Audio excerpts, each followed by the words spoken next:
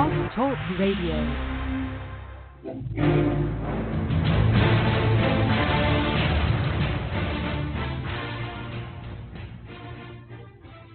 All we say to America is be true to what you said on paper.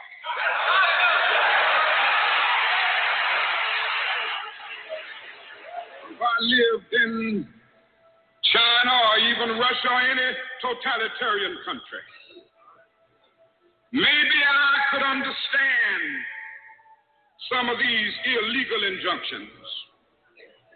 Maybe I could understand the denial of certain basic First Amendment privileges because they haven't committed themselves to that over that. But somewhere I read of the freedom of assembly. Somewhere I read of the freedom of speech. Somewhere I read of the freedom of press. Somewhere I read that the greatness of America is the right to protest for rights.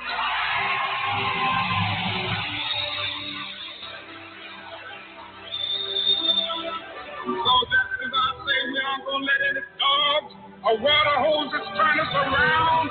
We aren't going to let any injunction turn us around. Some people think that business is a game. And what we have learned is that business actually is war. When they wanted people to sign non-disclosure agreements and all that kind of stuff, sometimes they didn't want to do it. It's strange to me. I think it's still strange. It just absolutely makes no sense. Is this really real? Is this happening? And then all of a sudden your whole life is ripped apart.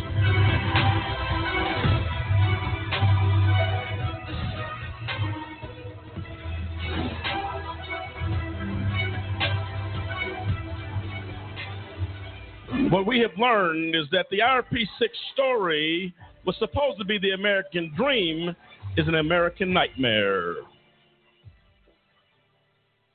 They were floored that they were even being raided. It became very clear that the court-appointed attorneys were not working for the guys. And it seemed like in many cases that they were collaborating or working with the prosecution. We constantly hear in the news, every week you're going to hear about another person wrongfully convicted. And this is a unique case in the sense that you have six businessmen that have been wrongfully convicted. You would think the media would jump all over it. Justice is not fair anymore. They say justice is supposed to be blind. It's not blind. It's not blind. They pick and choose who they want to convict and who they want to send to jail. Is this happening in America? The American dream of the IRP6 has turned into a nightmare. Crying children left behind as a result of a corrupt system and corruption. Ladies and gentlemen, go out to change.org, sign the petition now. America's future depends on it.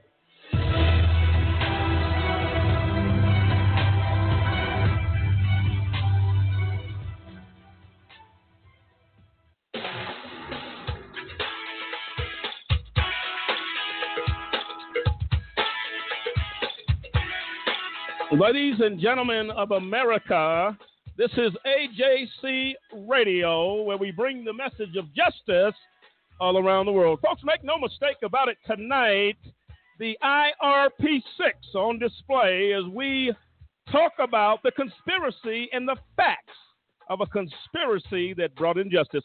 Folks, hang on to your seats. This is one show you don't want to miss.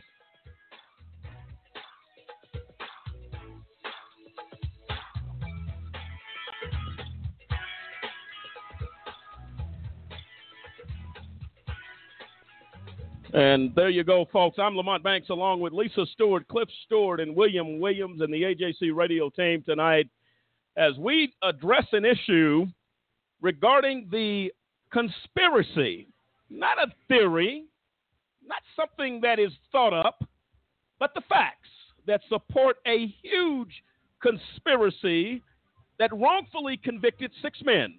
Who are they? David Banks, Dave Zappolo, Demetrius Harper, Kendrick Barnes, Clinton Stewart, and Gary Walker. And ladies and gentlemen, make no mistake about it.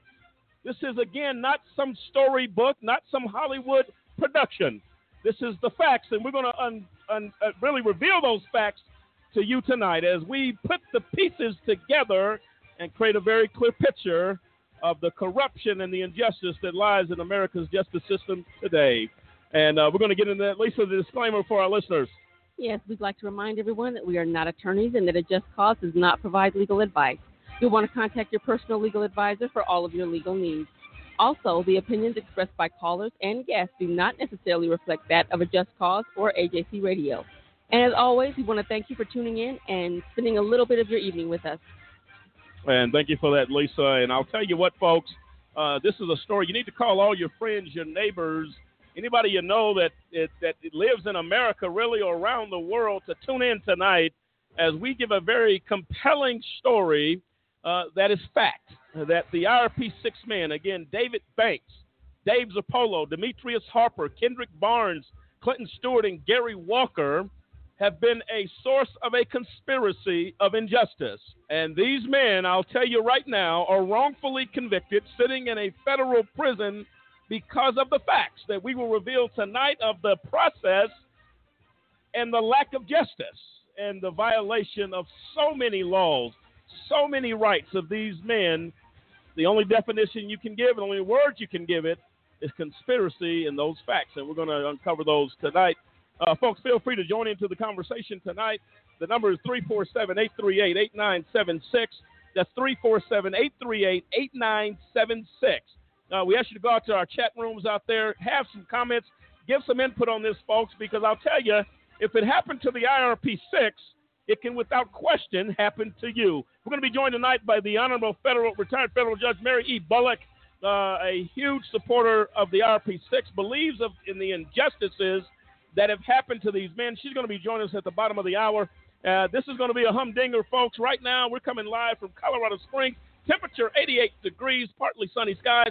Los Angeles right now, 77 sunny. In our nation's capital, 80 degrees. A little cloudy, and I guarantee a little serving of humidity to go in the mix. Folks, this is going to be a good one. Lisa, as we talk continually about the injustice that the IRP6 men have suffered, how important is this information getting out tonight? Well, Lamont, I believe it's vitally important because people need to understand the way our system is broken and the things that are happening. People, you're not going to believe it unless you see it. So people really need to hear and understand exactly what's going on. No, absolutely. And we have several comments of information. We'll let you hear clips tonight of folks who have come out to speak in defense of this case, defense of the IRP6, that the things that happen here just are not normal. People with well over 30, 40, 50 years in the judicial system, whether attorneys, judges, whoever, that come to the conclusion, the same one that we knew from the beginning, that this case was a joke. It was a miscarriage of justice. It was something that never should have been pursued by U.S. Attorney John Walsh and his peon Matthew Kirsch in prosecuting these men. Cliff, you've seen a lot here as we have been through fighting this injustice. Important that this message get out tonight. Absolutely, and I echo the thoughts and the words of several former prosecutors, former judges, state's attorneys, so many people that we've talked to here at AJC Radio that says, they say they don't know how this ever made it to a federal court. We've had, reporters, everybody that looks at this case says, how did this ever get to the federal courts? How did this get in front of a judge? And furthermore, how did a judge, Christine Arguello, take this on and allow it to be tried? But that's why we have the show coming on tonight that is about the conspiracy of the entire situation, because this never should have made it past the assistant U.S. attorney's desk. No, absolutely. William, you were involved with something, seen quite a few things here in regards to even an attempt to serve a federal official was blocked. And I would call it an obstruction of justice. That's what the Department of Justice would call it in the judicial system. But no penalty, no foul, nothing as a result of those actions. I mean, we're going to get into that. Your thoughts as we get ready to unveil this conspiracy, and it has many pieces, and we're going to build that picture and that puzzle tonight. Well, I think, the main thing about this show is that it's going to show, the depth in which these people will go to and the corruption behind it to manipulate the system in their way that these innocent men go to jail wrongfully. And, it's just, people need to understand this is real. This is very real. It happened in this case. It happened in many other cases around the country. And it could happen to them. So they need to, this is a wake-up call. And people need to really understand, what these people do to manipulate the system in their favor. No, without question. We're going to get into that. Again, folks, if you want to join in the show tonight, the conversation, feel free to dial in to 347-838-8976. That's 347-838-8976. And I'll tell you what, folks, let me tell you something about injustice and the fact of the price of injustice. It affects the families. It affects the children. It affects the mothers, the fathers, the sisters, the brothers. Everyone is affected.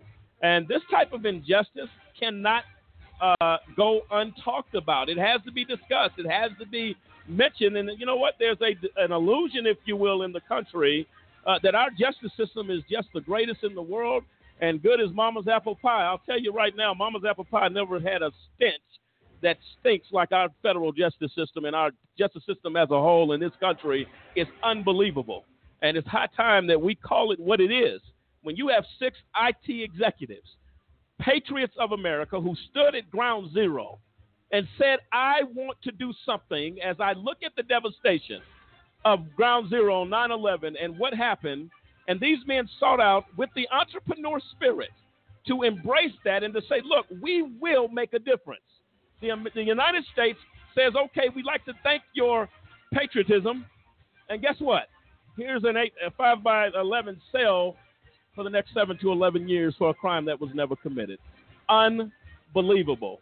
And these are things that just is, again, if it happened to these men, to these families, these are men with absolutely no criminal record ever, sought out to just conduct business. And you know what? How many companies that are not majority African-American companies can go out and incur debt and all of these things that happen to these men, and nothing is done? It's basically told, oh, this is normal procedure, normal protocol, not an issue. But you put 5 blacks and 1 Italian American, who might as well be black, because they judge you all the same if you hang with black African Americans. So these men, very educated. One of the CEO, one of the designers of the software, a presidential appointment to the United States Air Force Academy, a veteran, David Banks, in the United States Navy, Clinton Stewart in the United States Air Force, Dave Zappolo very much contributing to the economy and his business practices in business, in IT, in the computer world for years. Demetrius Harper, the same. Kendrick Barnes, the same. Unbelievable, Cliff, that how do you pick men of that stature to decide to use them as a pawn to bring injustice? I don't understand it. Well, it goes to, the fact that the federal prosecutors can, they can indict a ham sandwich, and they pick and choose who they want to indict.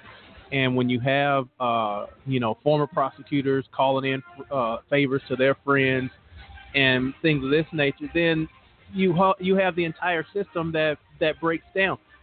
When you have the chain of command, or the way that a complaint is made, from the citizen to the FBI, then to the prosecutor, when that entire just way that it works, when that flips on its head and you have a prosecutor, how is a prosecutor the one bringing forth an investigation that he has nothing to do with? It's supposed to come from the FBI. And then when it's sent to the FBI by one of the so-called victims, and the FBI says this is a civil matter, there's nothing we can do for you, the FBI won't be looking into it, then how then do you have another rogue arm of the FBI and John Smith continuing to do an investigation when his the special agent in charge, which is his boss, his superior, said the FBI can't help you, this is a civil case? How does he continue to look into it to ensure that it's brought before Assistant U.S. Attorney Matthew Kirsch, and that these trumped up charges are brought forward? That is how a conspiracy is built, because a conspiracy is actions taken to bring forth, an illegal action, and that is exactly what they did. Conspired to bring about an illegal indictment against these 6 men. That's the bottom line. And here's the bottom line, folks. If there is a crime, I don't have to intimidate church members who attend the same church. I don't have to go to their jobs and threaten them and say, if you don't say what we want you to say, you'll be on one of 2 lists.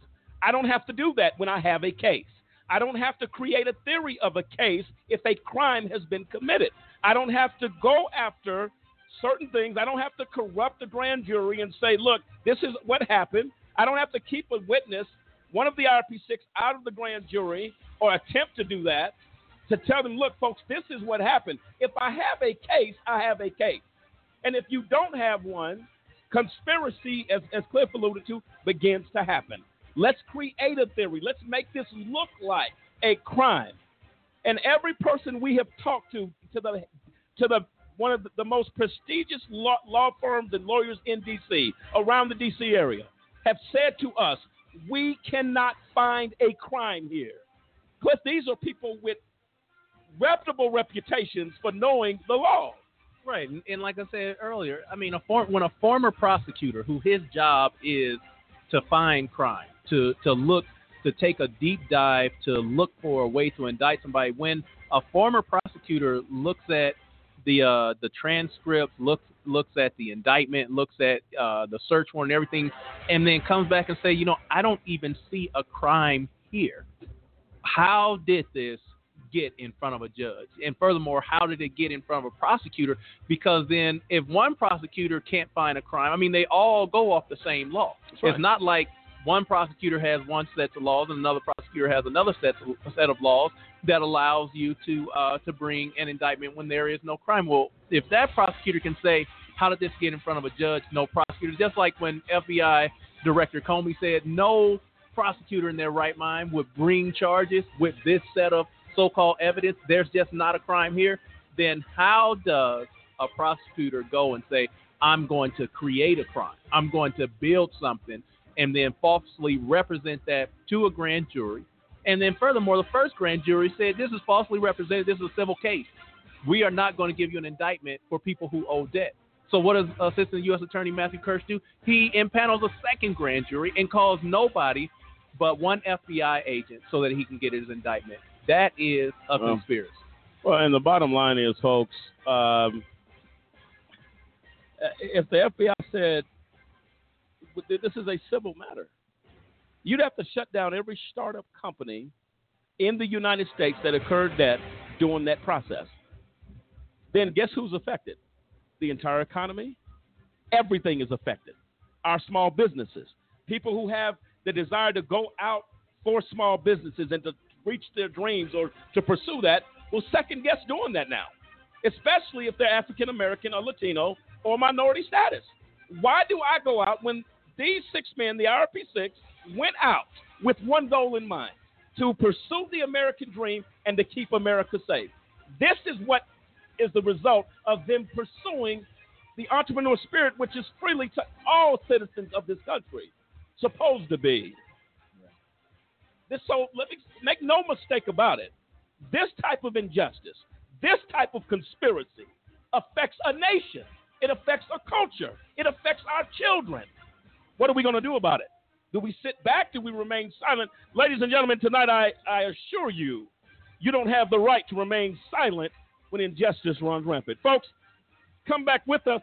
AJC Radio kicking off the conspiracy theory, but not a theory, the facts that took 6 men away from their families, the IRP6. We're coming right back on the other side of this break.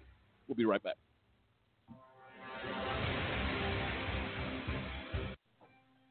Ladies and gentlemen, can I ask you a question? Did you know that there are over 2.4 million people behind bars in the United States? I'll ask you one more question. Were you aware that that is the highest number of people behind bars in the entire world? The United States makes up of only 5% of the world's population, but we have over 25% of the world's prison population. America prides itself on being the most advanced and progressive nation on earth. However, sadly, we are also the world's most archaic. I'm going to give you a personal invitation to get involved with the fight against mass incarceration. Take a few moments to call 1-855-529-4252.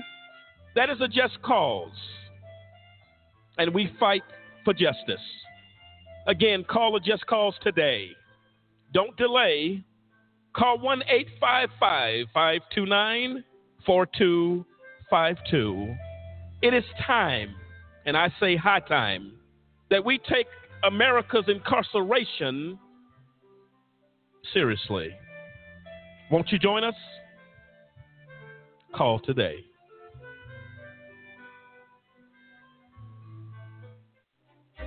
Here are 50 white guys. Here are 50 black guys. Here's how many white guys can expect to go to prison in their lifetime. The chances amount to 1 out of 17. Now here's how many black guys can expect the same thing. The chances are 1 out of 3. Why? Lots of reasons. It's complicated, but one thing is clear. There's racial bias at every level of the criminal justice system. When blacks and whites commit the same kind of crimes, blacks are more likely to be arrested. Once arrested, they're more likely to be convicted. Once convicted, they're more likely to serve longer sentences. Look at the numbers in America's so-called war on drugs. About 14% of American drug users are black, as are about a quarter of drug sellers. Yet blacks are 34% of the people arrested for drug crimes. And those convicted of drug crimes, 46% are black. By the time we factor in sentencing, there are actually more black drug offenders than white ones in state prisons and in federal prison. In the end, the incarceration rate for drug crimes is 10 times higher for blacks than it is for whites. These are the facts. Racial disparity in America's war on drugs is one big reason that 1 out of 3 black men can expect to go to prison in their lifetime.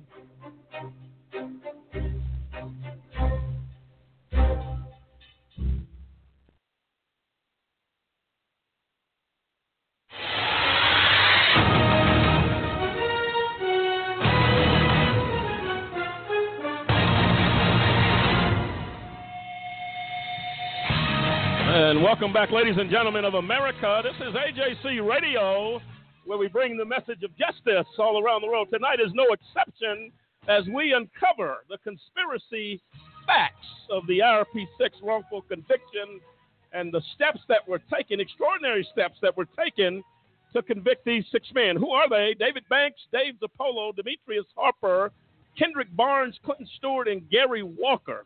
Wrongfully convicted, sitting in prison now for 4 years for a crime they did not commit. And tonight we visit this topic because I'll tell you right now, folks, you can say what you want to say.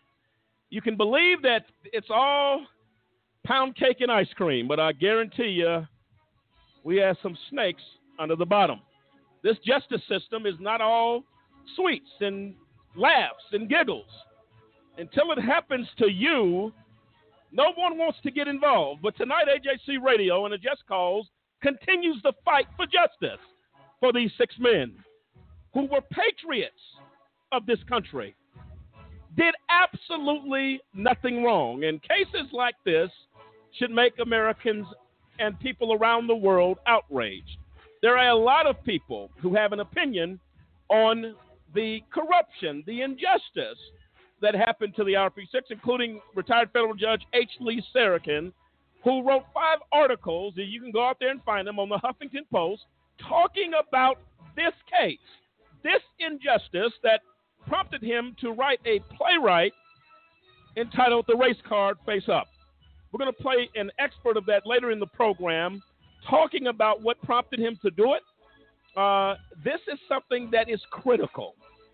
That if we remain silent as a society, injustice will continue to run rampant. Right now, we have members on Capitol Hill looking, stopping, saying, what in the world is going on with this case?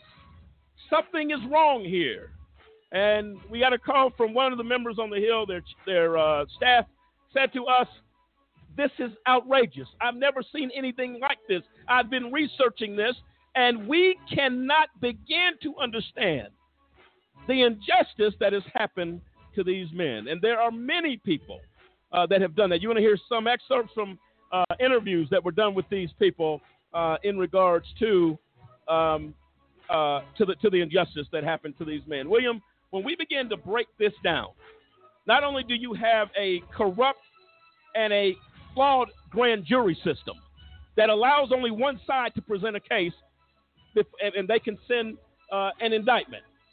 Congressman Hank Johnson was on the committee to totally revamp the grand jury process, because I believe, Cliff, we were talking earlier in regards to the case that I believe it was maybe the Eric Gardner case where no indictment actually came back on that case, or it may have been the Michael Brown. We've had so many shootings in this country with unarmed black men, but that's when they came under scrutiny. It may have been Ferguson, if I'm not mistaken, where they came under scrutiny because they refused to pursue the proper. For instance, you have a district attorney in a state that's allowed to bring charges. Well, I think it was Eric Gardner's case. That was Eric Gardner's case in New York. No indictment. So let me ask you a question, and to our listeners, Cliff. Then, if the district attorney has the power to bring charges, but I defer to the grand jury, what message does that send? Well, what that tells you is, as soon as that happened, your take is that, well, you go to a grand jury when the DA can bring charges, you're knowing the prosecutor is not going for an indictment. When they say prosecutor can indict a ham sandwich, well, if he doesn't come back with an indictment, he must not have wanted to. Absolutely. Speaks to this. With these men, a grand jury was impaneled, but it did not bring the result that the prosecutor and the U.S. attorney wanted. The grand jury came back, Cliff, with no indictment. Came back with absolutely no indictment. Is that correct? Yes, absolutely. And said this is a civil matter. This is a civil case. It should have been left there. But the injustice was pursued. The injustice continued.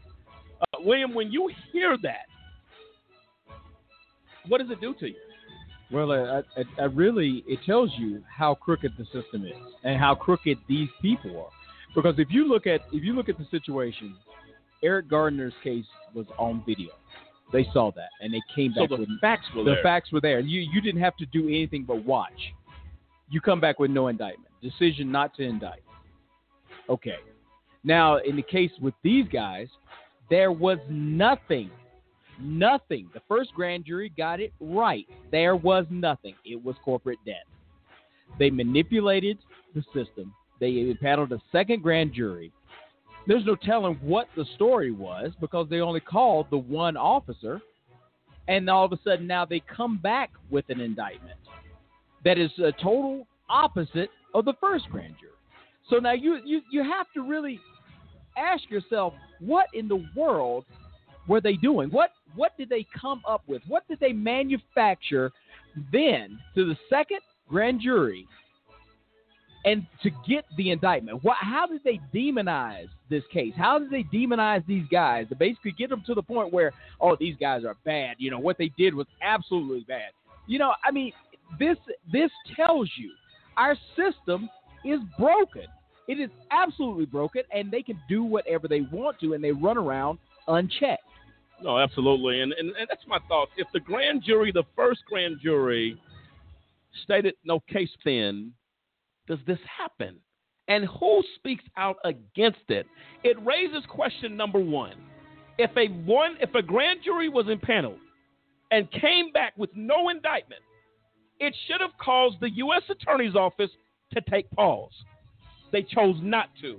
This is where the corruption begins. This is where the conspiracy begins. This is where the heck with the facts. Let's go ahead and create a crime. Because that grand jury spoke with a one-sided presentation of the facts and said, or the supposed theory of the prosecution, and said, this is a civil case. This isn't a crime. We're not going to bring an indictment on this. There has to be stopping point where somebody can oversee somebody can oversee exactly what's going on. That's true. That's right. true. And, I mean, and when you look at this case and you say, okay, you have a grand jury and panel. You bring witnesses from both sides, and the grand jury said, okay, I've heard two sides of this story. This is a debt collection case. This company was trying to develop, market, and sell a product, as any small business trying to do, and they went in debt doing that. Well, the assistant U.S. Attorney Matthew Kirsch and his boss, John Walsh up there in Denver, they didn't like that. So what do? Let's panel a second grand jury, and we're not going to bring witnesses from both sides. We're going to bring a witness that's so biased and so skewed that there will be nothing else that can happen except we get an indictment, because we're going to bring an FBI agent to say we're going to bring one of our employees who has the same. It's like, okay, your goal is to indict people as well. You're in it. You are an FBI agent. You're saying, okay, I've investigated part of this case. Yeah, I want an indictment. I'll say whatever you want to say. Came up, and when you look at the transcript of the testimony of Agent Moen on that stand, there's lie after lie after lie after lie, but the prosecutor doesn't bring anybody from the defense's side to say, okay, well, let's show you some witnesses from the other side that'll counter that. No, he takes that one witness and say, see, I told you there was a crime here. So then what does the grand jury do but say, well, if you guys are saying there's a crime, there must be a crime. So they get the result that they're looking for. When you don't get one grand jury to give you an indictment, you say, well, let me sneak around the system, use the corruptness of the grand jury process, and then I'll get my indictment against, as they say, a ham sandwich or anybody else, and then I can take that to court. And that's the thing, when you look at this case and you look at the fact that it was tried in court, that a guilty verdict came back with the judge not allowing witness testimony, not allowing evidence, the prosecutor being able to lie and skew the facts, and the judge not holding him accountable for it. Now you have a case that sets precedence that says if there is a small business that goes into debt, the federal government can call you into question and can try you as a criminal charge saying you never intended to pay your debt. That is called debtor's prison. Now this case is on the book that says we can send you to federal prison as a officer of a small business. Okay, this is something that just cannot happen. And right now, shortly, we're going to be bringing on Judge Bullock, who we talked about earlier. We're going to play a clip first of H. Lee Sarakin, federal retired Judge H. Lee Sarakin, talking about the injustices, just a few of them in this case. I think an appellate court would do one of two things. They'd either order that the transcript be produced, or they'd have to reverse. You know, it baffles me as to why anyone would deny that motion. It's inconceivable to me that a judge would say, no, you can't have the record of this trial. It's inconceivable to me in this day and age in the federal court, particularly in Colorado, by the way, which I think has sort of advanced when it comes to computers, that they don't have an alternate way to maintain the record. And the fact that the court reporter doesn't have it or hasn't typed it up, as everybody says, is inconceivable. So this record exists somewhere, yes. And for some reason they're resisting producing it. I think is a fair inference, and that's why that particular segment of the testimony of the transcript is so important. Because if that weren't the contention and there's something missing, appellate court is liable to say, well, unless there's some prejudicial error involved, what difference does it make? But this is so critical that's why they want it, and that's what the big fuss is about, and legitimately so.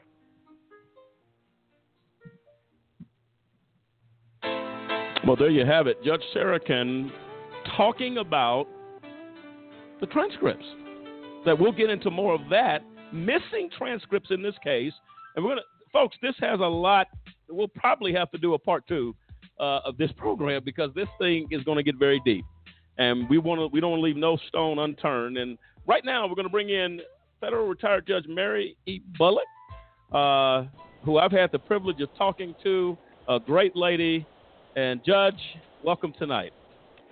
Thank you. And Lamont, I'm happy to be here. The sadness for me, of course, is that the IRP6 is what the conversation is still about because of the outrageous and unbelievable acts of injustices that once a mistake was made, all the mistakes that followed to hide and cover up something become so much worse, so much quicker than this ever should have been. And the fact that it's still going on when, very important people know about this and aren't doing anything about it, it's shocking and it's appalling. And though I'm always happy to talk to you, I'm outraged at the fact that, these individuals are in prison today for something, in all due respect to politics, Donald Trump should still be in prison for if you're going to go for debt. Let's face it. I mean, this was a travesty. No, absolutely, and I agree with you. And Judge, as we had the opportunity to talk and to share, you've been one very vocal about standing up against corruption. And these are things that have to be done. And your support and your position, as you see the facts as they are in this case, as a former federal judge, someone very knowledgeable of the judicial system. How unprecedented is this type of injustice? Actually, truthfully, I see it all the time. Government covers up for government officials. The press covers it up. When people, I call it the silence of the lambs effect, when people, good people, don't stand up to do the right thing at the right time for the right reason, you have to look around and go, this isn't just me seeing this. This just makes sense that this has all gone wrong. And it's all gone wrong because of money. Always money is involved. And they want that software. And this is what this is about. It's about race. And your comment that says it's about feeling that these people aren't as valued, I believe is true. I believe it's true that they want that program. And I believe it's also true that there are so many people high up that are involved in this that basically closed their eyes, or they had, a dialogue and actually closed the doors and decided to consciously do the wrong thing. And I believe that's what we're at. I think our country, and this very case exemplifies it all, is going so badly in the wrong direction that to me it's terrifying. No, I agree with you. And as we fight for these men, Judge, of all the things that they have endured, 4 years now they have been locked up. A Just Cause has set out to bring attention and to do everything we can within our power to bring this to the attention of the people that need to do it. As I shared with you, I forward some information to you that the Washington Post just now, recently, in the last few weeks, wrote a story about the IRP6. And it's getting to a lot of people. How do we stop this type of injustice? How do we get these men home to their families? Our position is to continue to fight until something happens. Because if you don't fight, then they win. But the scary part is, as I fought against corruption as a judge, when I was asked to change a decision so the Securities and Exchange Commission didn't have to suffer a fine and a penalty for discriminating in the Equal Pay Act for the two women attorneys that work for the SEC, when I would not overturn my decision that the SEC was liable and they owe damages to these women, I was retaliated against, and they did everything they could to unseat me, to take away my license and my livelihood, to destroy my career. And I still wouldn't be quiet. They've made comments such as, too bad she didn't commit a federal crime so she could die in the federal prison. I have MS. So, I mean, that was their comment, the lead attorney. I mean, that's what they have done to me. They have foreclosed job opportunities. I mean, they are so powerful. That's what is so scary.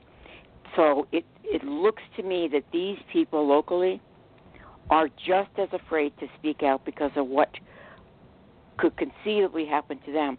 But there comes a point when you have to say, I cannot look at myself in the mirror. I cannot sleep at night. I cannot go on and have a world like this for my children and grandchildren without making a difference. Because to me, you can't rationalize your existence in this world, why you're here, if you cannot and will not stand up for the right thing. And I think that's true, Judge, that the failure to act, the failure to speak out, the failure to take a stand contributes to the problem. And it not only contributes to it, but it perpetuates it. Yes. There was we had an attorney at the onset of this, Mark Garagos, came out and spoke. His initial thought, as being an attorney in the judicial system for over 30 years, had never seen nothing like this. I want to play this clip, and I'm going to come back and get your thoughts on this, Judge.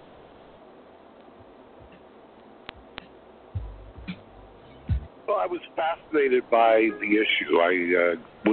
At first I was somewhat aghast and didn't really believe that the way they had portrayed it to me, that it actually had occurred. And then as we kind of dug into it and drilled down in it, the very issue that Gwendolyn was just talking to you about actually occurred, and the transcript mysteriously has disappeared. 31 years is the first time I've ever encountered a federal court transcript disappearing. And it's not just, randomly any transcript. It's the single biggest issue in this case. This case just has so many peculiar and unbelievable little twists and turns to it that you'd almost have to say there has to be some kind of outside influence or motivation for why these guys were prosecuted, why they got what I consider to be outrageous prison terms, and why. By all accounts, and I've got all the documentation, I've looked through it, by all accounts, the software program that they had developed was an enormously successful tool for law enforcement. So it's almost like law enforcement cannibalized themselves on this case, and you have to wonder, what was the motivation? Who was driving this? Well, look, in 20 minutes, I couldn't even scratch the surface of all the problems that there are with this case. I will tell you that I think, at least initially, that when you have a bench conference which implicates somebody having to waive their right not to testify, get on the stand to testify, and they're on the horns of a dilemma between testifying or having their defense shut down, and that transcript disappears, that alone causes me great pause. And that's the single reason that I decided to get involved. And until somebody says, wait a second here, if I'm going to incarcerate some young men who were not, these are not crack dealers out on the corner. These are guys who were out there trying to develop a program to help law enforcement. And by all accounts, some world-renowned experts said it was a very good program and a helpful program and something that just was not on the market. And we're going to criminalize these guys and criminalize their corporation and their actions, and we're going to warehouse them for years and years and years in federal prisons, and we don't even have a transcript to back up what I consider to be a vital constitutional issue. That to me smells, more than smells, it's putrid.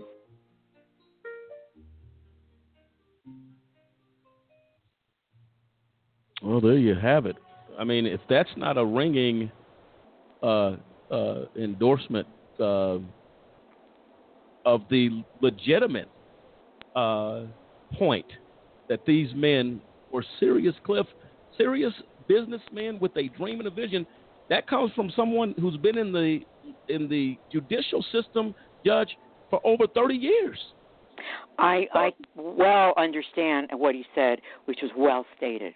I, too, have been in the system for 30 years, and I have never Oh, I've seen corruption, but this is taking somebody's liberty. This is really destroying individuals. They will never be the same.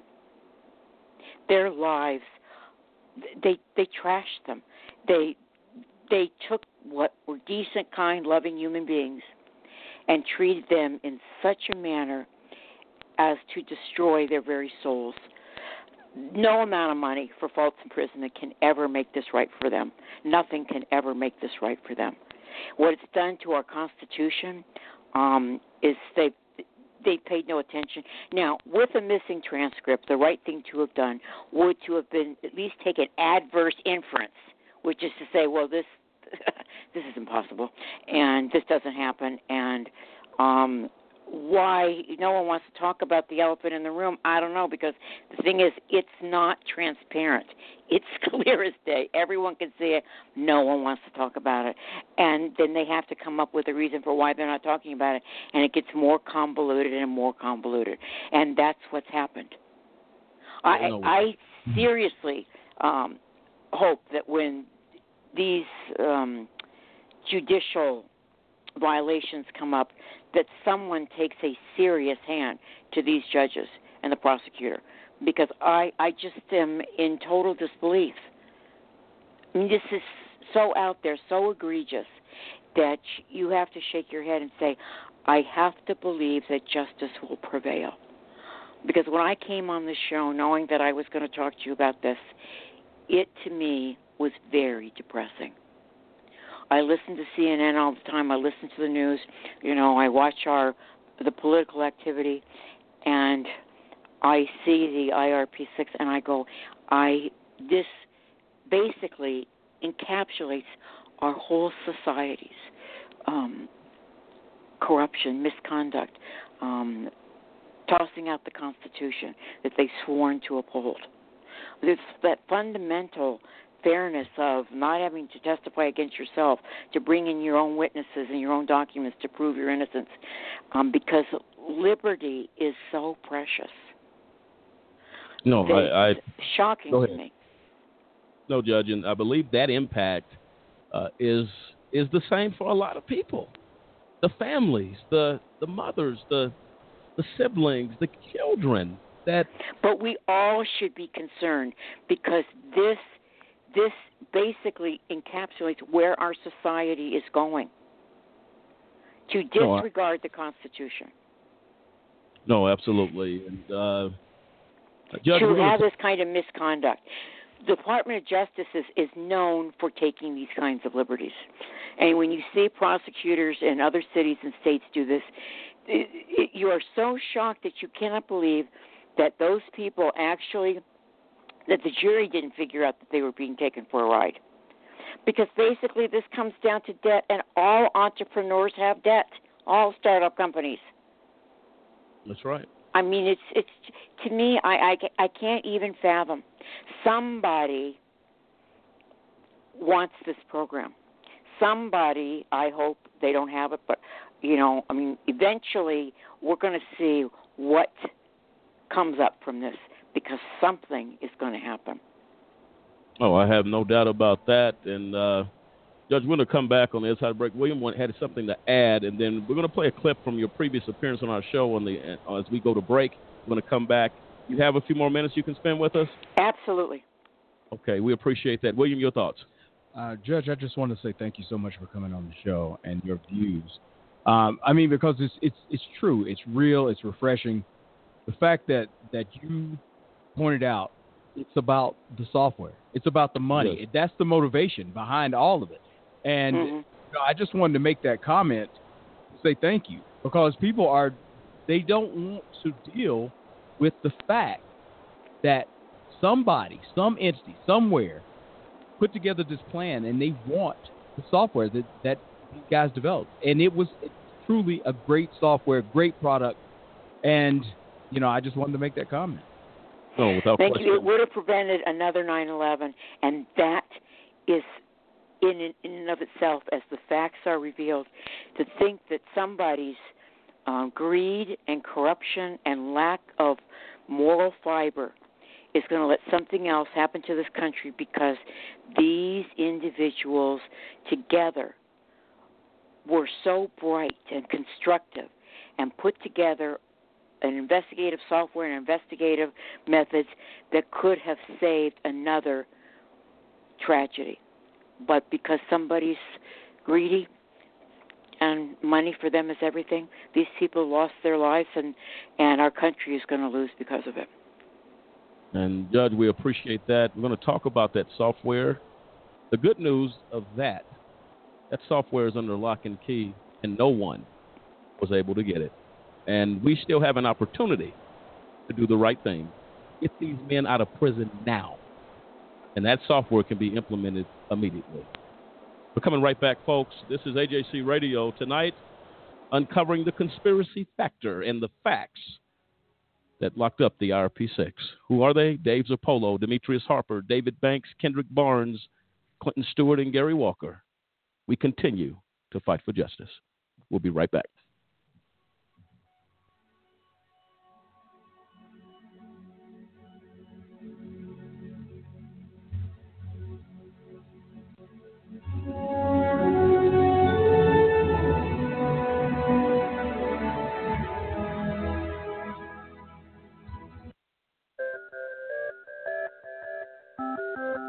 The racial composition of the prison population in the United States is very different from the population at large.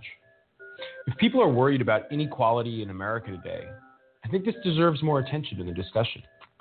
Racial inequality in the criminal justice system gets ignored because it doesn't affect most people.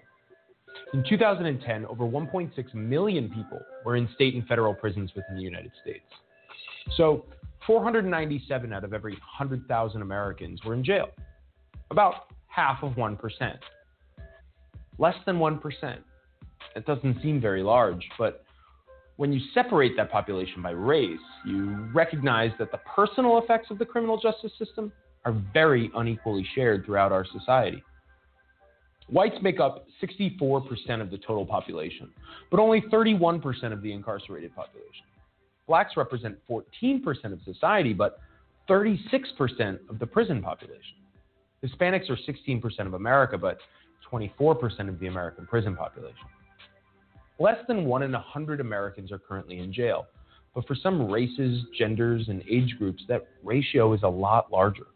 For example, if you're young, black, and male, it's closer to about 1 in 4. That means you'd have a higher probability of going to jail than of getting married or going to college. These results are unequal and problematic, as poor black communities lack so many of their members. But what can be done? The causes of this trend are undoubtedly complicated and multi-causal. But there is reason to suggest that part of the blame is our criminal justice system itself. In the ways police officers enforce laws, in the ways that laws are written and prosecuted, and more. In many cases, it is not overt racism by individual actors.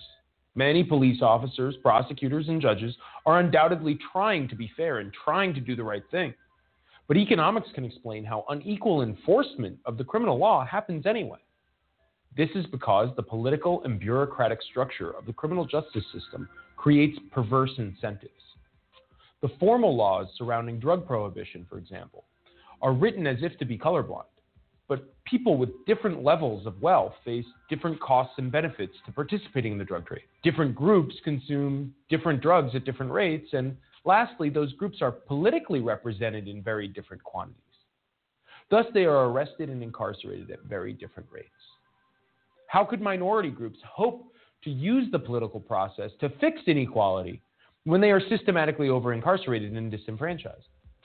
Despite noble intentions, politics often does not affect the basic incentives of costs and benefits faced by political or citizen actors. We might need a new approach to social change if we are going to address these problems. We definitely need more study into the causes of inequality, and we should admit that radical changes might be both necessary and preferable to the status quo.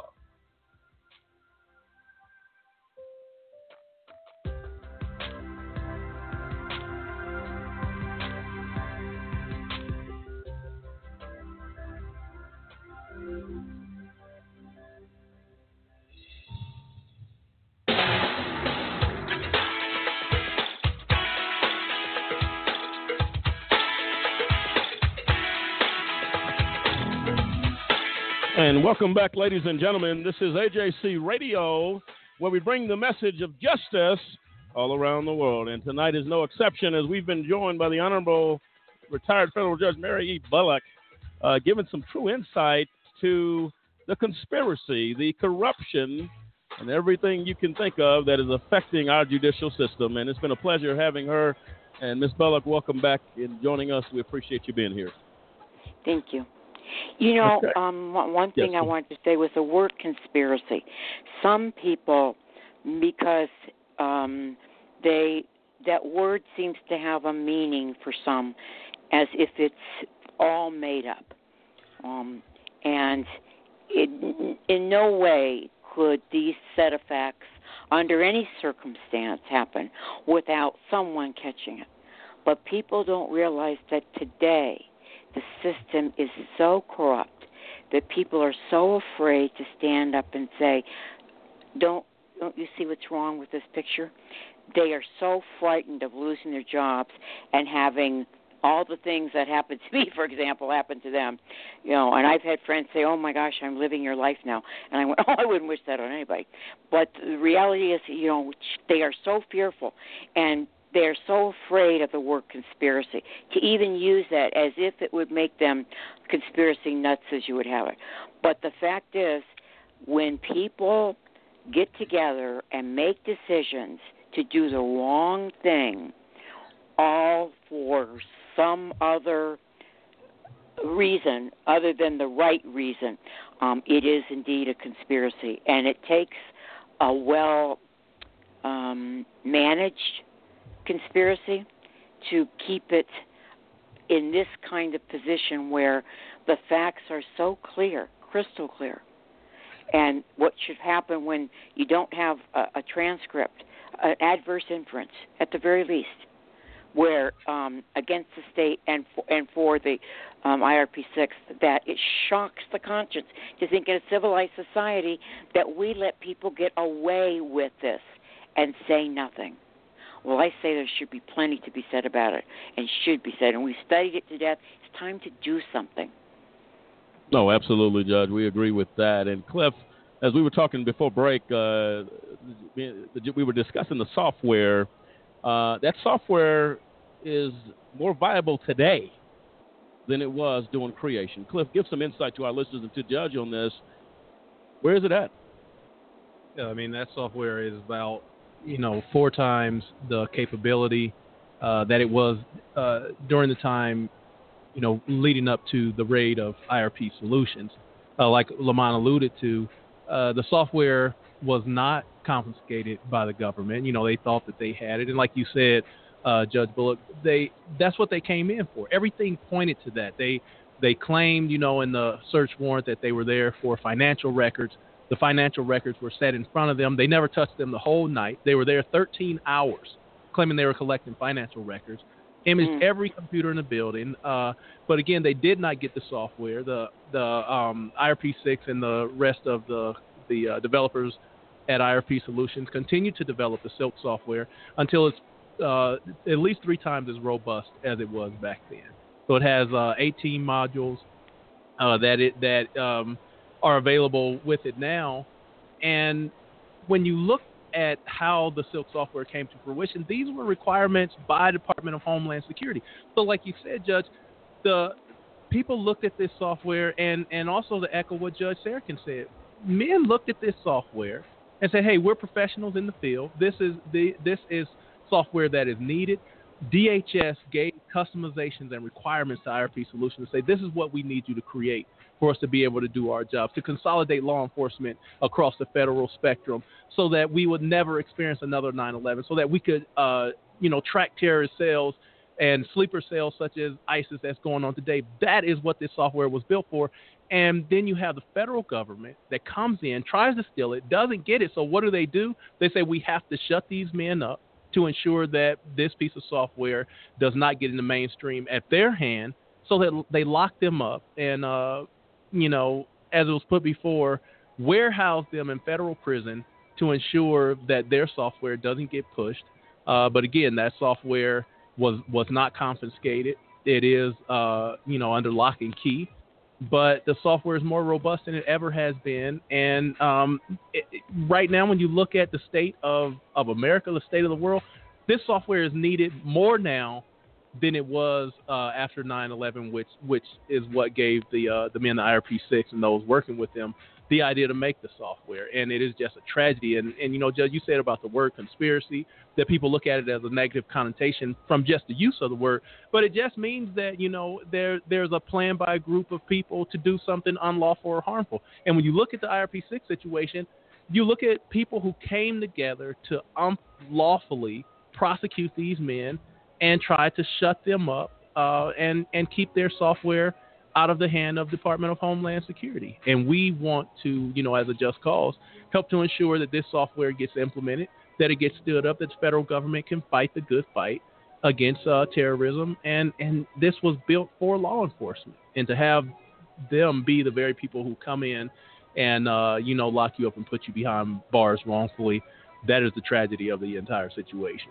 Your thoughts, Judge? It makes me believe something else is behind us.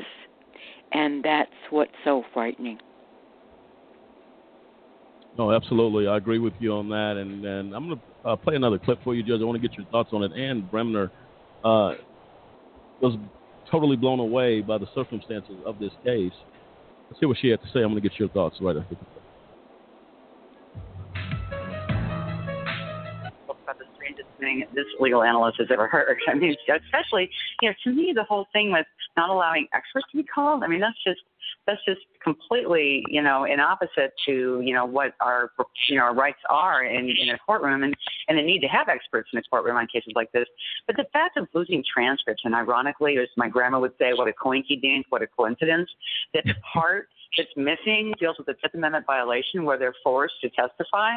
Isn't that the allegation? But it's not in there. I mean, I never hear transcripts being lost, ever. And if there's a lack of a record, you've got some remedies, which is, you should reverse the case. There's not a record to review. I mean, that's part of it too. But yet they haven't gotten that. And the fact is you don't dismiss an expert witness and tell the jury that they were not timely. I mean, that should have been decided way before the fact. You created the crime. I mean, in a lot of ways. I mean, basically, what preceded the crime. I mean, it's just they weren't able to be debt-free because of what you did. And by the way, the prosecutors should never leak that there might be an indictment. That's all. Grand jury proceedings are supposed to be confidential. But then they basically put the accused in harm's way and set them up to be convicted and to not have that income. It's just, one of the things is the prosecutor's job is to see that justice is done. Not to win at any cost, but to do justice. And that wasn't done here, that we know. I mean, I went to law school for years for this. Right. I'd never, in the cases I've covered as an analyst, as a prosecutor or as a defense lawyer, ever seen a judge hold a pro se litigant to a higher standard, ever. Mm-hmm. I mean, and if they did, they wouldn't say it. Because that's going to be trouble on appeal, too, for the prosecution. You can't do that. I mean, because they can't be held to that standard. They're incapable of attaining that standard just by virtue of the lack of training. I was just going to say, just take a look at the Oscar Pistorius trial as an example. They've had delays over there all the time with witnesses that can't get there just because they don't quite judge the day right. Cases have empty afternoons. You see, courts recess. The fact is that you have to work around people's schedules. I mean, and especially when the prosecutor says, I'm going to take 3 weeks, not, a week and a half or 3.5 weeks. That's ridiculous. No fault of their own. They're penalized again. And that just shows prejudice, too, on the part of the judge. Well, there you have it, Judge. Let me just say this. Well, she did an analysis, and a very good analysis, and she is just as outraged as all of us.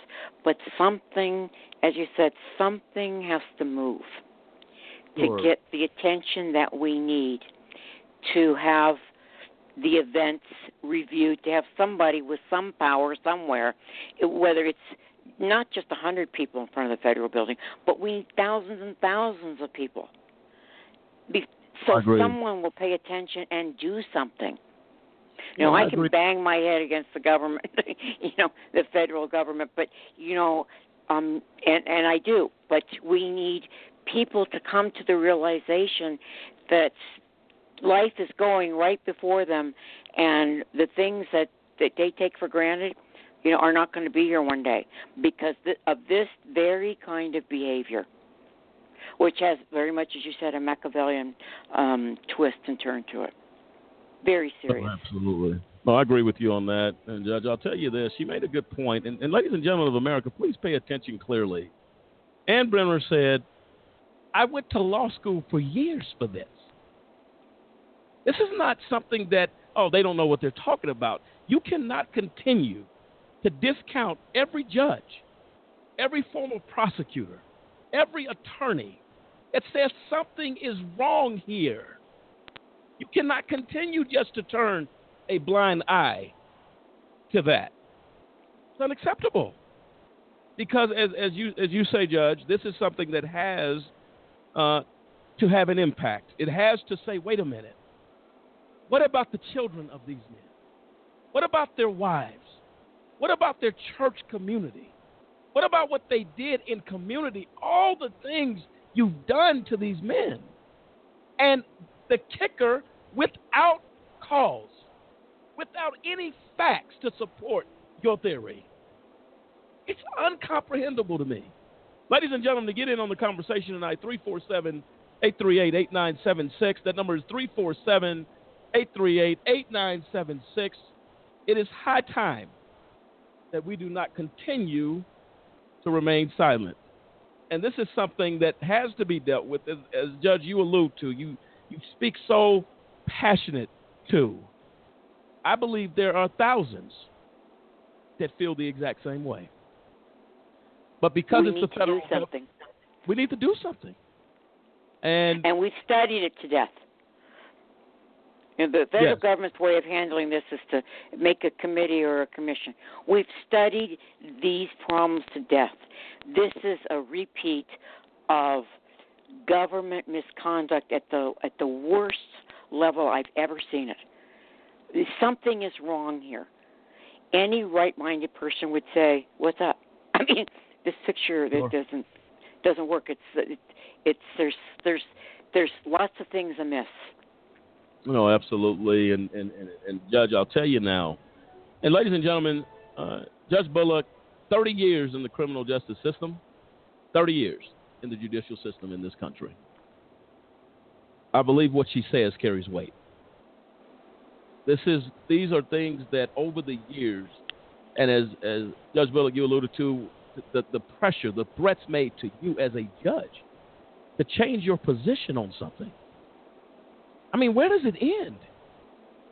And what world have I was told that I had to change it and grieve it later, but this was the chairwoman appointed by the president, the chairwoman who's telling me to change it, and my supervisorial command. So I said, well, who do I grieve this to then? The president? Right, that's really going to work. I said, I'm not changing it. I'm sorry. Good for you. Good for you. It's illegal and it's unethical, and I won't do it. And where would we be as a country if we had more judges like Judge Bullock? William, when you hear Judge Bullock talk, the conviction, had that conviction been in the case with the IRP6, they would be home with their families right now. Right. That's absolutely right. I mean, it's refreshing. It's refreshing when somebody actually takes a stand for justice instead of for, some agenda, some motive, somebody's purse or pocketbook. Yep. And so that's why it's so needful that people listen to this show, listen to what we're talking about here, listen to the perspective of this judge that has served 30 in this system and is fighting. Go ahead, Judge. No, I was just going to say that whether I've been in the classroom as a law professor or a college professor, whether it's been as an attorney or a judge, I have seen so much corruption. What the end motive for these people began, I'm sure is very different today because of so much that has been uncovered and talked about. And lining it up and looking at it from a logical basis, there's no way that these set of circumstances could have just happened by coincidence. These happened on purpose, and then the corruption got worse, and they were afraid the whole thing would fall apart, and so it became more corrupt and more outrageous till people, I think, they didn't know what to say.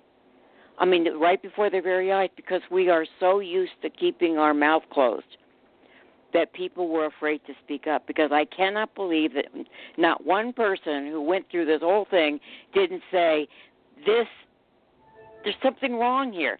What's wrong with this picture? Well, and people I could take my high school kids in or my college kids in and have a debate afterwards, and you bet they'd call the question. They'd ask the question. Why aren't they asking the question? Why are we the only ones asking the question? And we're the only ones they come after afterwards, by the way. Yeah. That's okay. They come after me so much, I'm used to it. Oh, but, you have to ask yourself, how many people know about this and do nothing? No, I said, I was so depressed coming on, thinking to myself, I can't believe this is still going on. This is so outrageous. No, without question. And Ronald Huff had a question in regards to why are the IRP6 men in prison? These are the questions. We interviewed Congressman Charles Rangel on this show. He said, in order to change the system, we have to get the questions to the people that can deliver the answers. Thus, the conversations on Capitol Hill, the talks with lawmakers, the talks with the judicial members of the Judiciary Committee of Congress. This is what we do. Lamont, they know they're doing it wrong. They know the system is a mess. They don't want to correct it for a whole variety of reasons. Let's hear what I think people are lazy. I mean, they're just, they owe too many people favors. I mean, the fact that by the time you arrest somebody and they're trying to make them take a plea deal when they didn't even do it. I mean, how many people, the percentages are high that are in prison that didn't do it. No, I agree with you. I mean, it's just outrageous. And so, I mean, the system is so bad. I've seen different national justice organizations do study after study, but I'm tired of studies. Everybody knows what the problem is. Nobody wants to work on the problem. I can't believe, I mean, as a teenager, I thought the system was corrupt, but nobody's done anything. It's just become worse. We've locked up more people. And yes, we have. And the numbers continue. We're just warehousing them. That's it. It's just unbelievable. I mean, nobody does anything for a change. And if you are a change agent like me, you challenge other people's balance, and they don't like change. They don't want change. So then they have to lie about you, threaten you, because you have threatened their balance. Oh, absolutely. I understand the dynamics well. No, and I can hear it, and I think it's very important, very informative to our listeners. Jonah Goldsmith came on speaking as far as the lack of due process in the IRP6 case. Had very pointed words to say that the due process was not there for these men, and thus the conclusion that the system failed the IRP6. Let's see what she had to say. First on appeal, and I assume there's an appeal pending in this case, but the issue is a due process issue. It seems to me the judge should have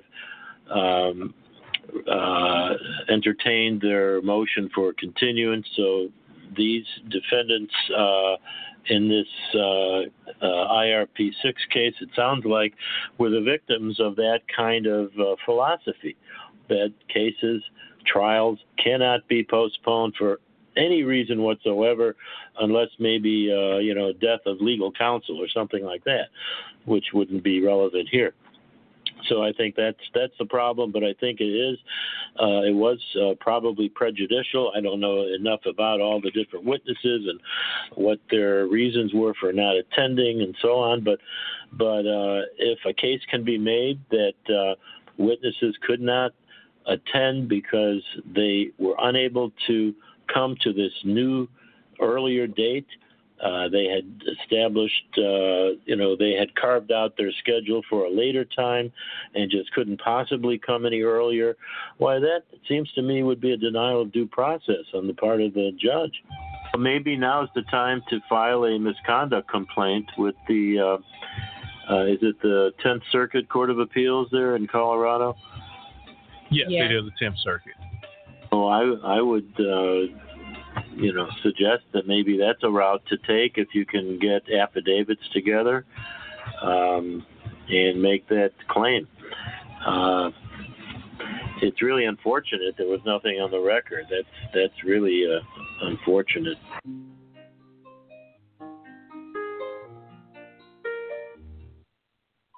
And there you have it. And correction by me, that was Jonah, the gentleman speaking, not Joanne, but Jonah speaking in regards to the IRP6, the due process, the failure there. Judge, yes. Everybody's talking, but you said it's not enough. Everybody's what? Everybody's talking about the injustice, but who will step out and do something? Well, I'm going to write a brief. I'm best at that, and I certainly would go up to Washington and throw myself on people's desks. You have to listen to me. You got to kick a blind woman out? Oh, come on. No. I mean, that's how passionate I feel about it. I just throw myself on people's desks and say, you have to listen. You can't kick me out. I mean, how would that look? I'd have the National Enquirer behind me. They kick out a blind woman? I don't think so. No, absolutely. We appreciate your passion and your love for the IRP6 and for the pursuit of justice. That says a lot about who you are. And ladies and gentlemen of America, feel free to call in 347-838-8976. That's 347-838-8976. And now we're going to hear from a gentleman that was who actually witnessed the conspiracy where threats were made, basically for him to talk. I'll let him introduce himself, and he'll share what he felt on part of the conspiracy facts that happened in this case to ensure that justice would not be applied. And right now joining us is Sean. Are you with us? Yes, I'm here. All right, Sean, introduce yourself to the folks and explain to us and to our listeners and to Judge Bullock how you were intimidated, if you will, and come against because of your stand. Well, my name is Sean Houghton, and I was a contractor working for IRP6 at IRP, and the FBI agents, one FBI agent and one IRS agent, they tried to track me down, came to my job twice. They wouldn't leave in messages. They wouldn't tell who they were. So I got a call from my from the front desk at home that there were some men at the job looking for me. They didn't leave a name or anything. So they ended up coming at my house. Well, unfortunately, I didn't know my rights, which is a problem with most of the citizens. We don't know our rights. So they tend to try to abuse that and take advantage of us. And so when they came, they told me who they were, and they wanted to come in and talk to me about the case. And so they sat down and they tried to tell me, we want to get some information from you, what went on at IRP Solutions, and we want to know who told you to do the things that was done, and so they tried to tell me that, this is how we do. We have two sides here. We have a good side, and we have a bad side, and now your folder, we're holding your folder, and depending on how your corporation is, we decide which side we're going to put your folder in. Either they're going to be on the good side or on the bad side. And so they tried to. I had no information to give to them because there was nothing wrong. They didn't tell me that I was under investigation. So they kept trying to get me to tell them something like, I don't have anything to tell you. I work there, and this is what my position was. This is the job I did. And so they told me, we don't want you to tell anybody that we came to see you, but we want to know how you feel about we going to see your manager at your workplace. And I said, see my manager? Why would you see my manager? They said, well, we want to find out how does he feel about you working 2 jobs. And I said, well, there's a whole bunch of folks work 2 jobs, including you. And so he tried to say, well, not that's I'm not the one that we're talking about. I said, well, and so they asked me what I do with my money. I said, same thing you do with your money. So, Good for you. They want to know if I donate all the money to the church or whatever. I say I spend my money just like you spent your money. And so they said, well, we're gonna see what your manager has to say. I said, well, fine, go and talk to my manager. It doesn't matter to me for the simple fact that my manager already knew that I worked a second job, and he already knew who I worked for because I talked about IRP to my coworkers and my manager and stuff many a time. Right, so it sounds to me these were blatant acts to basically an act of intimidation, Judge, to threaten this man's job. They threatened his livelihood. They threatened his life. They made him feel bad about what he is as a person, what he's doing to support his family. How dare they? And the first statement he said was absolutely correct, and you had a really good attitude, which was to say, you know what, people don't generally know what their rights are when these bullies come to the door, because they come to my door and put their feet in the doorway so I couldn't close the door, and I slammed it in their face. They woke me up at 4:30 about something about a client of mine. They'd flown in from Washington, D.C. I thought it was FedEx. I answered the door in my nightgown, and he puts his foot on the door of the FBI, and I slammed it in his face. I said, at what point do I have to speak to you about what? I have nothing to say to you. I said, he said, well, we came out here and we'll just sit. And I said, fine, you'll sit until I wake up, have my coffee, and then when I'm ready to talk to you, when I'm ready about what I feel is appropriate, then I'll talk to you, but not until then. So you can sit your happy ass down here until I'm ready.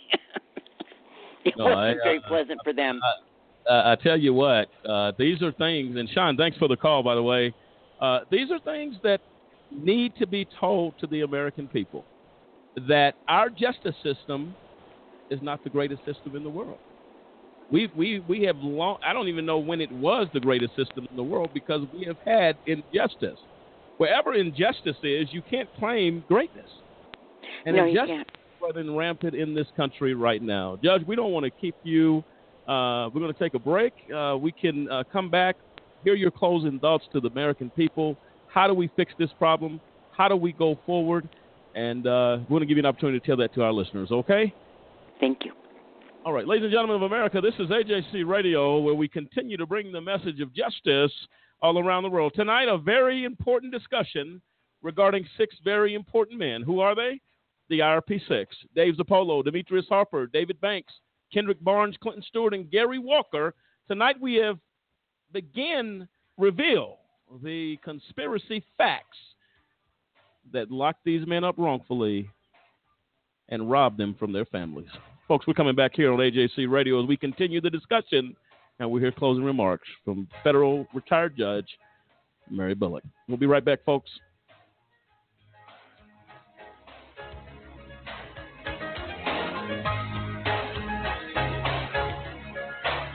Do you know anyone who's been sent to prison who's innocent?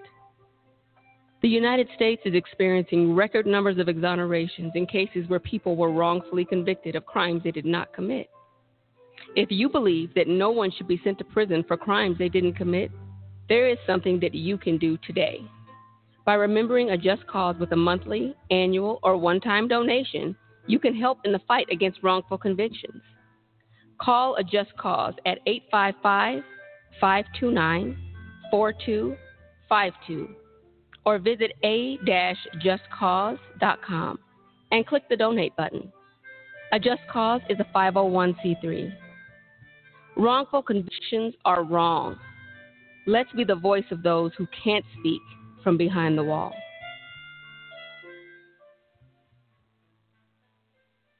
We know you care. Now it's time. time to change the face of justice. Did you know that minority and youth participation in juries is extremely low to non-existent? The incidence of youth and minority offenders faced with trials have exploded. Youth and minorities are not being represented as they should be. We must represent for people to get fair trials. If you acquire a state ID or driver's license, it allows you to register to vote, and it allows you to become eligible for jury service. If you're 18, a U.S. citizen with a state ID or driver's license, and registered to vote, you're eligible to be called for jury duty. If called and selected, make it your duty to serve. We can't get justice without you. Change the face of justice. Check your local county or state jury service website for further details. Over 1 million people are sitting in the prisons of America for nonviolent offenses. That's why I'm asking you to join the American Civil Liberties Union and help us in the fight to end mass incarceration. We spend over $80 billion a year incarcerating people. Alternatives to prison, like community service, drug treatment, and rehabilitation, costs less and can turn lives around. It's time for fair justice. It's time for smart justice. And we need your help.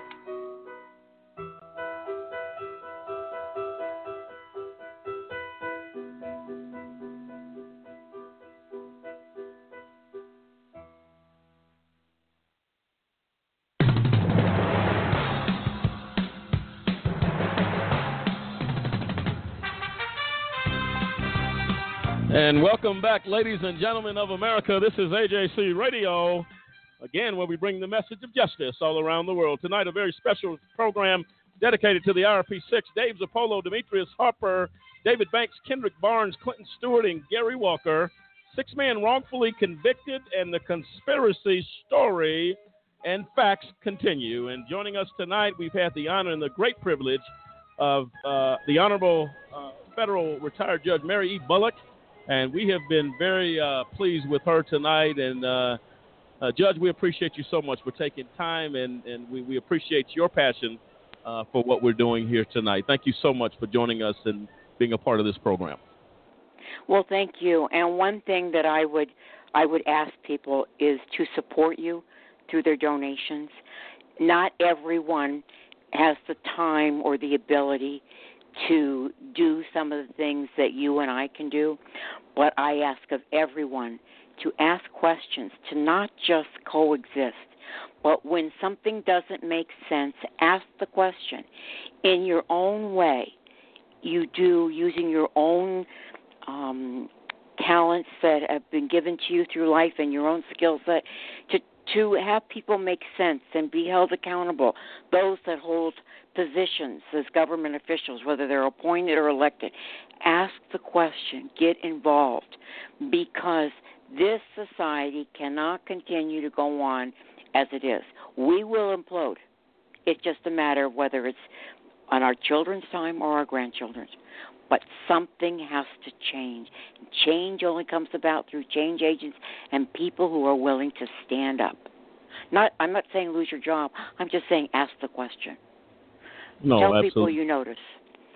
No, absolutely, Judge. And do you want folks to get a hold of you if they want to talk to you, if they want to get information? Is there a way they can reach you? Or Absolutely. I have an email. It's Judge Bullock, BULLOCK 1949 @gmail.com. Okay, and Judge, we'll be in touch with you offline, probably tomorrow sometime. Enjoy your evening. Thank you for your contribution to this show. It has definitely opened our eyes. It's touched us in ways that we cannot begin to express, and we appreciate you so much for what you're doing. Thank you. All right, and we'll be back in touch with you. All right. Well, there you have it, ladies and gentlemen. The Honorable Judge Mary E. Bullock, retired federal judge, 30 years in the system, and says she has never seen anything like this. She said, I have seen corruption. I have seen things that are just not right. But this, as you heard her talking, Lisa, there was a sense of true passion, a true warrior, if you will, to fight for these men. Your thoughts on the judge?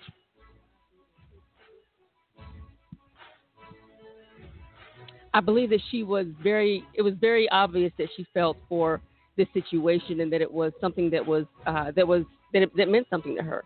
It was dear to her. And I think if we had more people in her position that felt that way, that would stand up and say something, things would get done a lot quicker, because people tend to just sit back and watch things being done wrong, watch things going wrong, and they don't really concern themselves with it, because, it's really not them. It's not affecting their lives in any big way. So they look at it, they say, yeah, well, that's not really right, but they just keep on going. We need more people that are willing to actually say something and stand up and say, this is not right. Something needs to be done. I mean, the judge said, I will go to Washington and throw myself on the desk. Yes.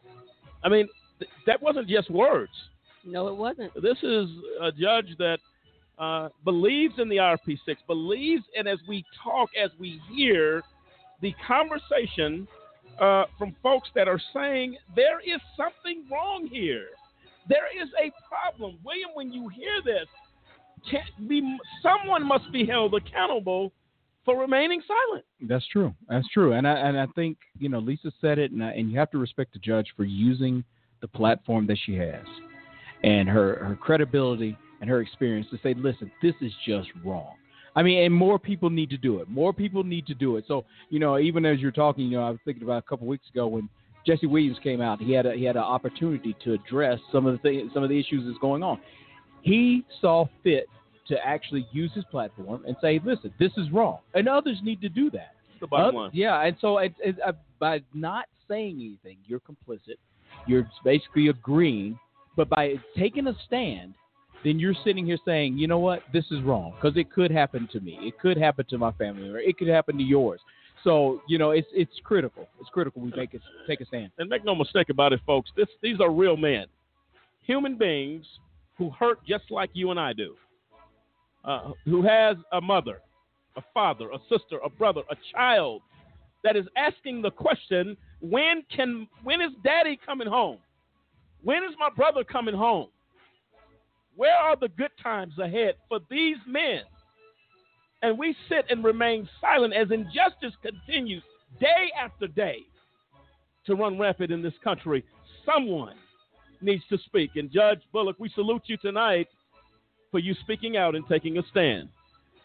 UW Clement came on and had some comments about the IRP6 case. Let's hear what he had to say.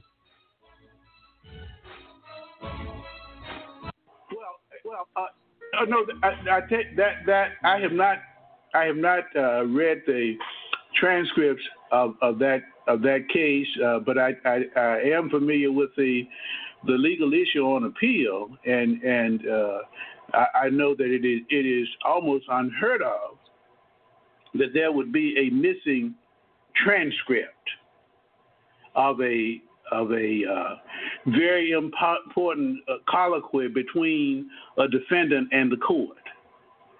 In the ordinary course of things, if the transcript is missing, the judge should order a new trial or otherwise set aside the conviction, or not go any further in the case. But I do know that issue is most unusual. You would ordinarily allow for, say, 6 months for the record to be filed and the briefs to be filed, and after that point, I don't see any excuse for the delay in disposing of the case. But there is obvious explanation for the extraordinary delay that there has been in the processing of the case. Now, as for the proffer to the United States Attorney, you have to understand that prosecutors have almost unbridled discretion. And while you would think that if I'm indicted, and I am innocent, and I want to present to the prosecutor the evidence which establishes my innocence, you would think that the prosecutor would be willing to entertain it. You would expect that. And I understand that this missing transcript bears on the Fifth Amendment right against self-incrimination and some indication by the judge that she was about to wrap up. And again, those are the thoughts of Judge U.W. Clemens speaking about the conduct, the actions here that simply don't add up, that the considerations that should have been made were not made. Example after example of due process being violated. William, when you hear that, what are your thoughts? Well, my thoughts are this. Everybody is echoing the same thing. So after you hear, this unanimous majority of people saying, hey, the process failed, over and over again. I mean, how many more times is it going to take? How many more people is it going to take a stand and say, listen, you know what? This is wrong. This is all completely wrong. And so, I really respect the show. I appreciate the show. I hope everybody else that's out there listening understands that, this is going on, and not only in this case, but in others, constantly. No, absolutely. And those are things that have to be looked at, ladies and gentlemen. This is a real story. These are real people. These are real families. These are real men who just woke up in the morning and thought to do something good and became prey of the judicial system. Yes. That's uncomprehendable to me.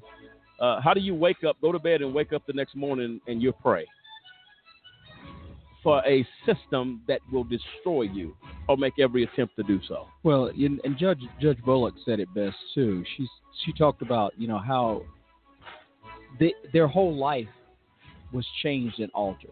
Not only them, but their families, their loved ones, everyone that was there.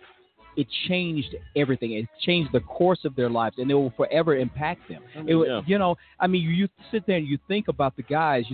I know Demetrius has a young daughter. And when she's since graduated while he's been in. And you're watching these kids grow. This is sad, and people don't understand that. But you're watching families. Fall apart. Yeah, they fall apart. Time does not stand still just because the loved one is not there.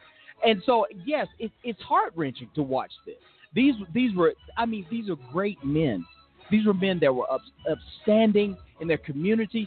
They loved their families, and now they're not there. They're the breadwinners of their families. Their families had to, now have had to do other things, and, have income coming in. All this stuff is things that have happened because the judicial system and these judges, prosecutors, they went after these guys. They targeted them, went after them, and they wrongfully convicted them. No, absolutely right. And these are things, again, that simply cannot go ignored. AJC Radio and A Just Cause is committed to that fact. Until we stand up, and Judge Bullock made it very clear, the moment you stop fighting, they win. Not on my watch. Not on your watch. Should not be on anyone's watch that believes in justice. And we have an obligation to speak to that. I'll tell you what, folks. You want to join the conversation, 347-838-8976. 347-838-8976.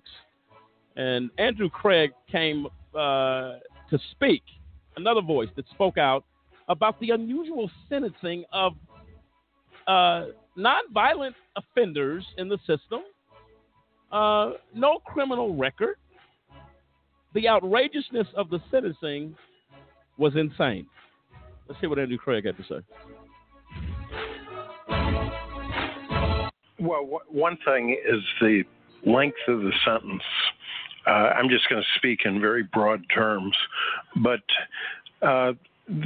with the budget problems that everybody knows the government has, with the devastation that a jail sentence can bring, it's highly, highly unusual and just a total red flag to have these kinds of long sentences for a white-collar crime. So even taking the prosecution's case on a superficial level at first glance, it just doesn't look right. And then once it gets your attention, you start digging down, and things like the transcripts, and I'm sure your audience has heard about the judge, retired federal judge who wrote about the missing transcripts.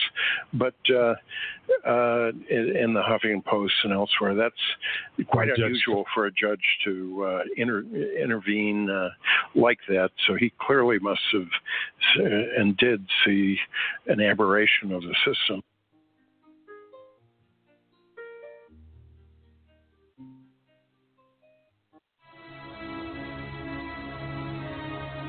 And to his point, Andrew Craig talking about, Cliff, the unusual sentencing for a white-collar crime to these 6 men.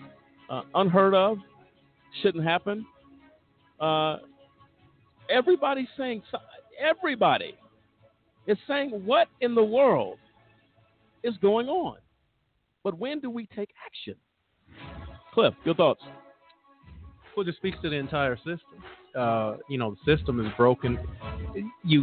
Everybody looking at it says, there is something wrong with the system.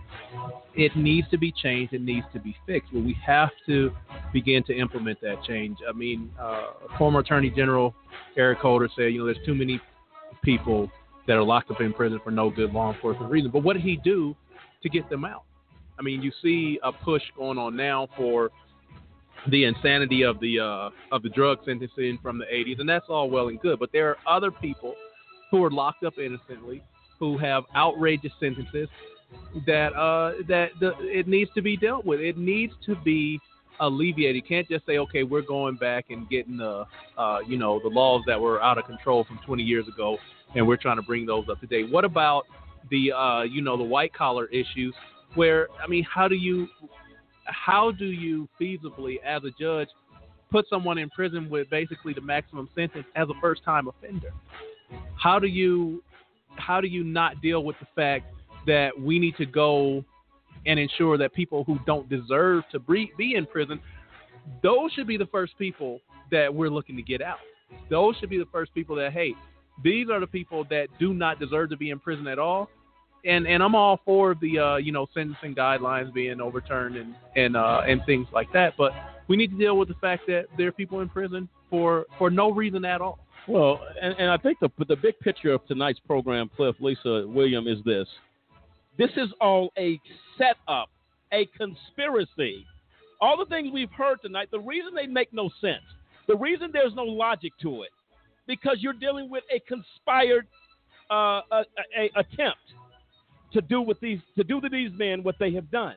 This is a conspiracy, a plan of premeditation, a setting up, if you will. How do we conspire? How do we target? How do we do this? How do we do that? The judge made it very clear. There is so much more involved here. Many things that go to this story, which have one word behind it: conspiracy, facts, of steps taken, obstruction of justice, as we talked about with you, the missing transcripts, those things, and nobody being held accountable for that. The sentencing, going in, and the one young lady made the point that held the defendants, the IRP6, to a higher standard. That is not even, it's unheard of in court proceedings. The failure to allow intent into a trial is unheard of, all the way to the point where members of Congress, there was a task force set up to address the failure to give intent in criminal cases and the over-incarceration that has come as a result of this type of nonsense. This is unheard of, and it spells conspiracy all day long. What causes a retired judge, his many years, decades on the bench, to say, I see something, as the last clip alluded to. Judge Sarakin saw something that caused him to take steps and to say something is wrong. Judge Bullock, willing to throw herself on the desk on the Capitol Hill to say, we must do something. Families talking, everything you can think of. The FBI going to jobs, threats of intimidation, acts of intimidation, the targeting of a pastor in her church to get at these men. Where does it end? Where does the conspiracy stop? Who will stand up against it? Judge H. Lee Sarakin went as far as to write a play to speak to the injustice that's on YouTube right now. Let's hear a little bit of that play. Just Cause has found something very interesting. A playwright by Judge H. Lee Sarakin about the IRP6. It starts right now. Take a look.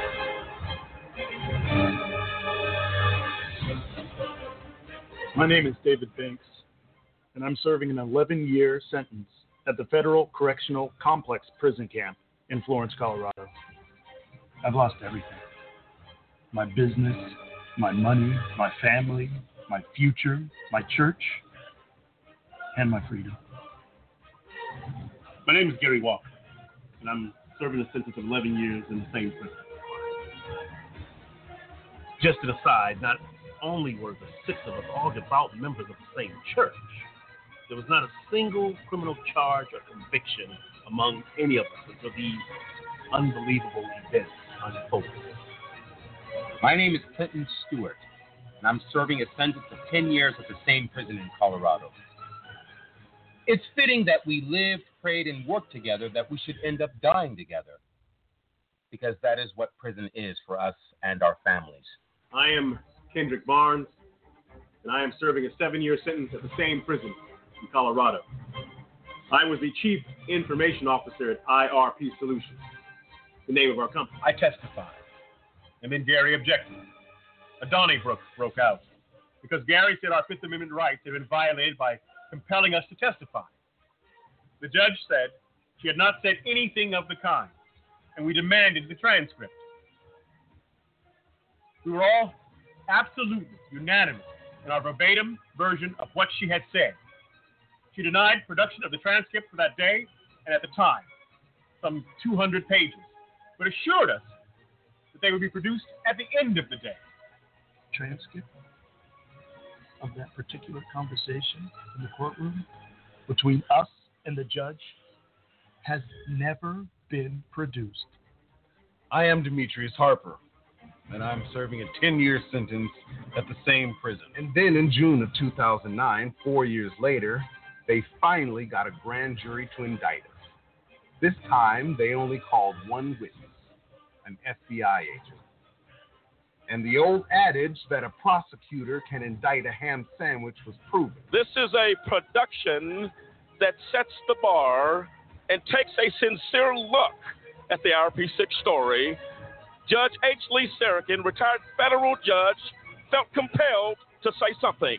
We will not remain silent to see the full story, the full playwright of the IRP6 tragedy. Go to YouTube, search The Race Card. You don't want to miss it.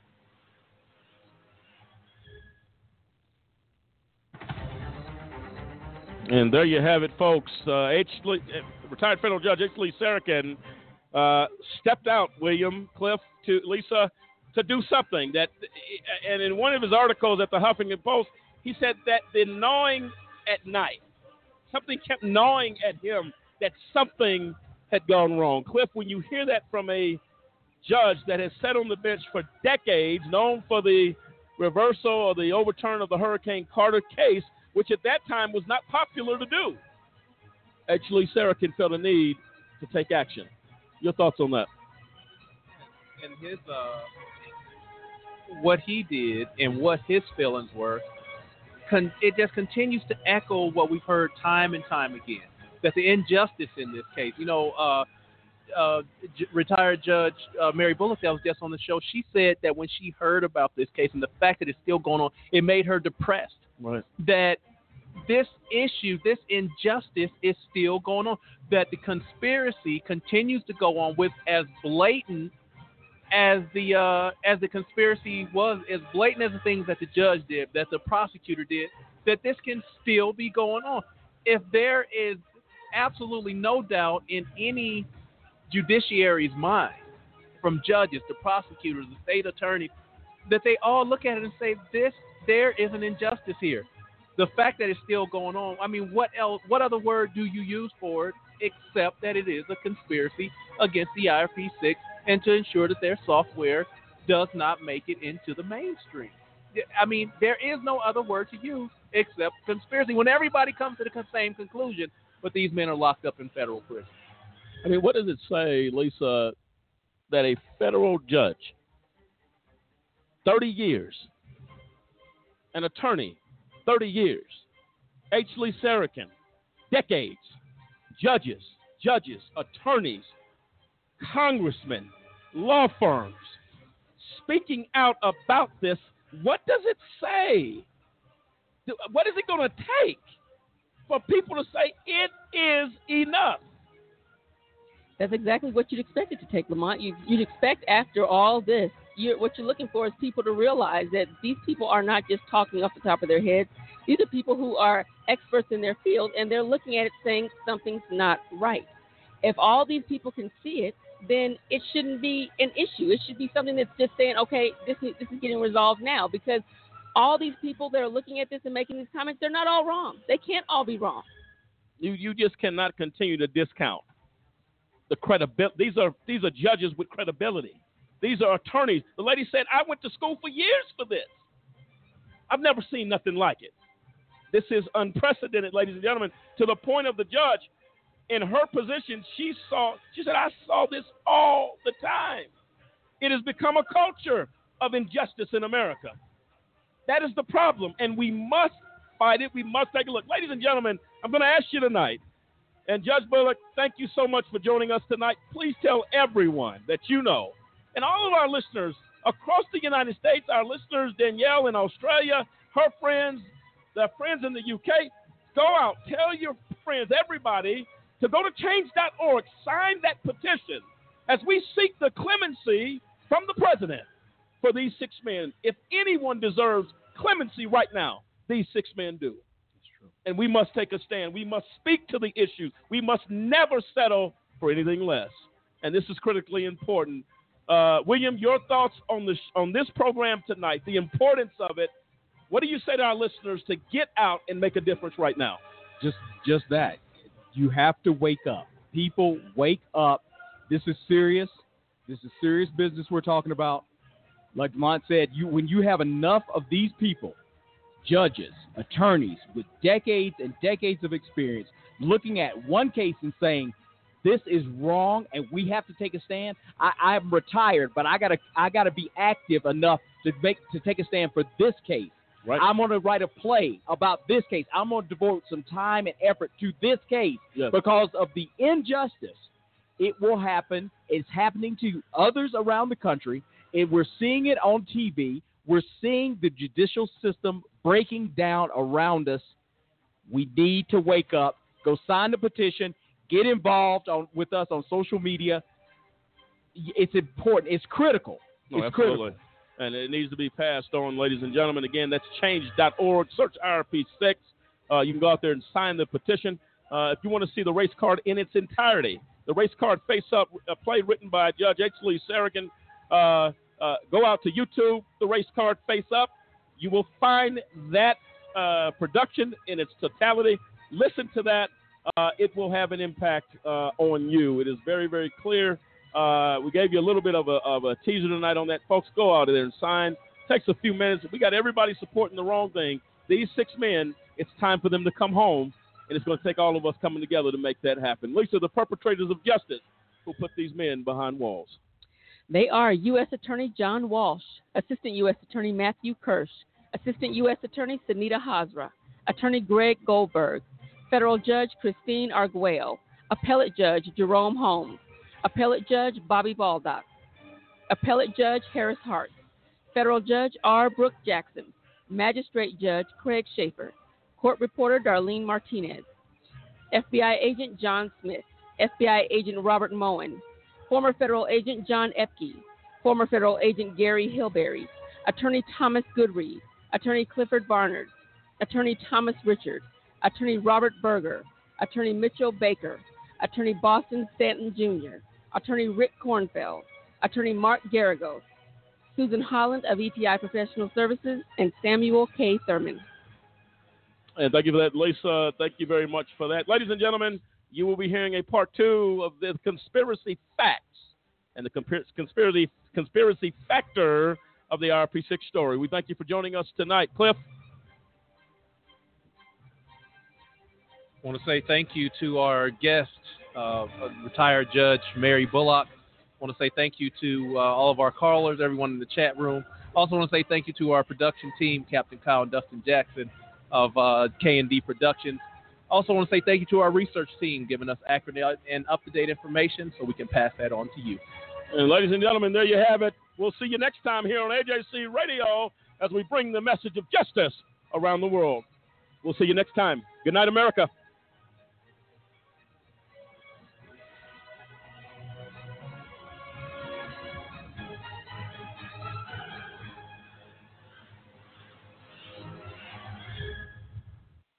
You know what? No one has asked the question, and perhaps I just haven't seen it yet.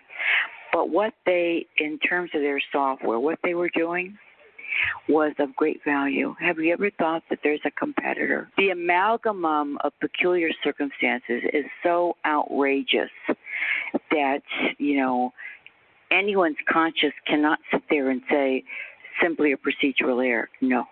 This is gross, outrageous conduct beyond what happens in a civilized society, let alone a civilized courtroom.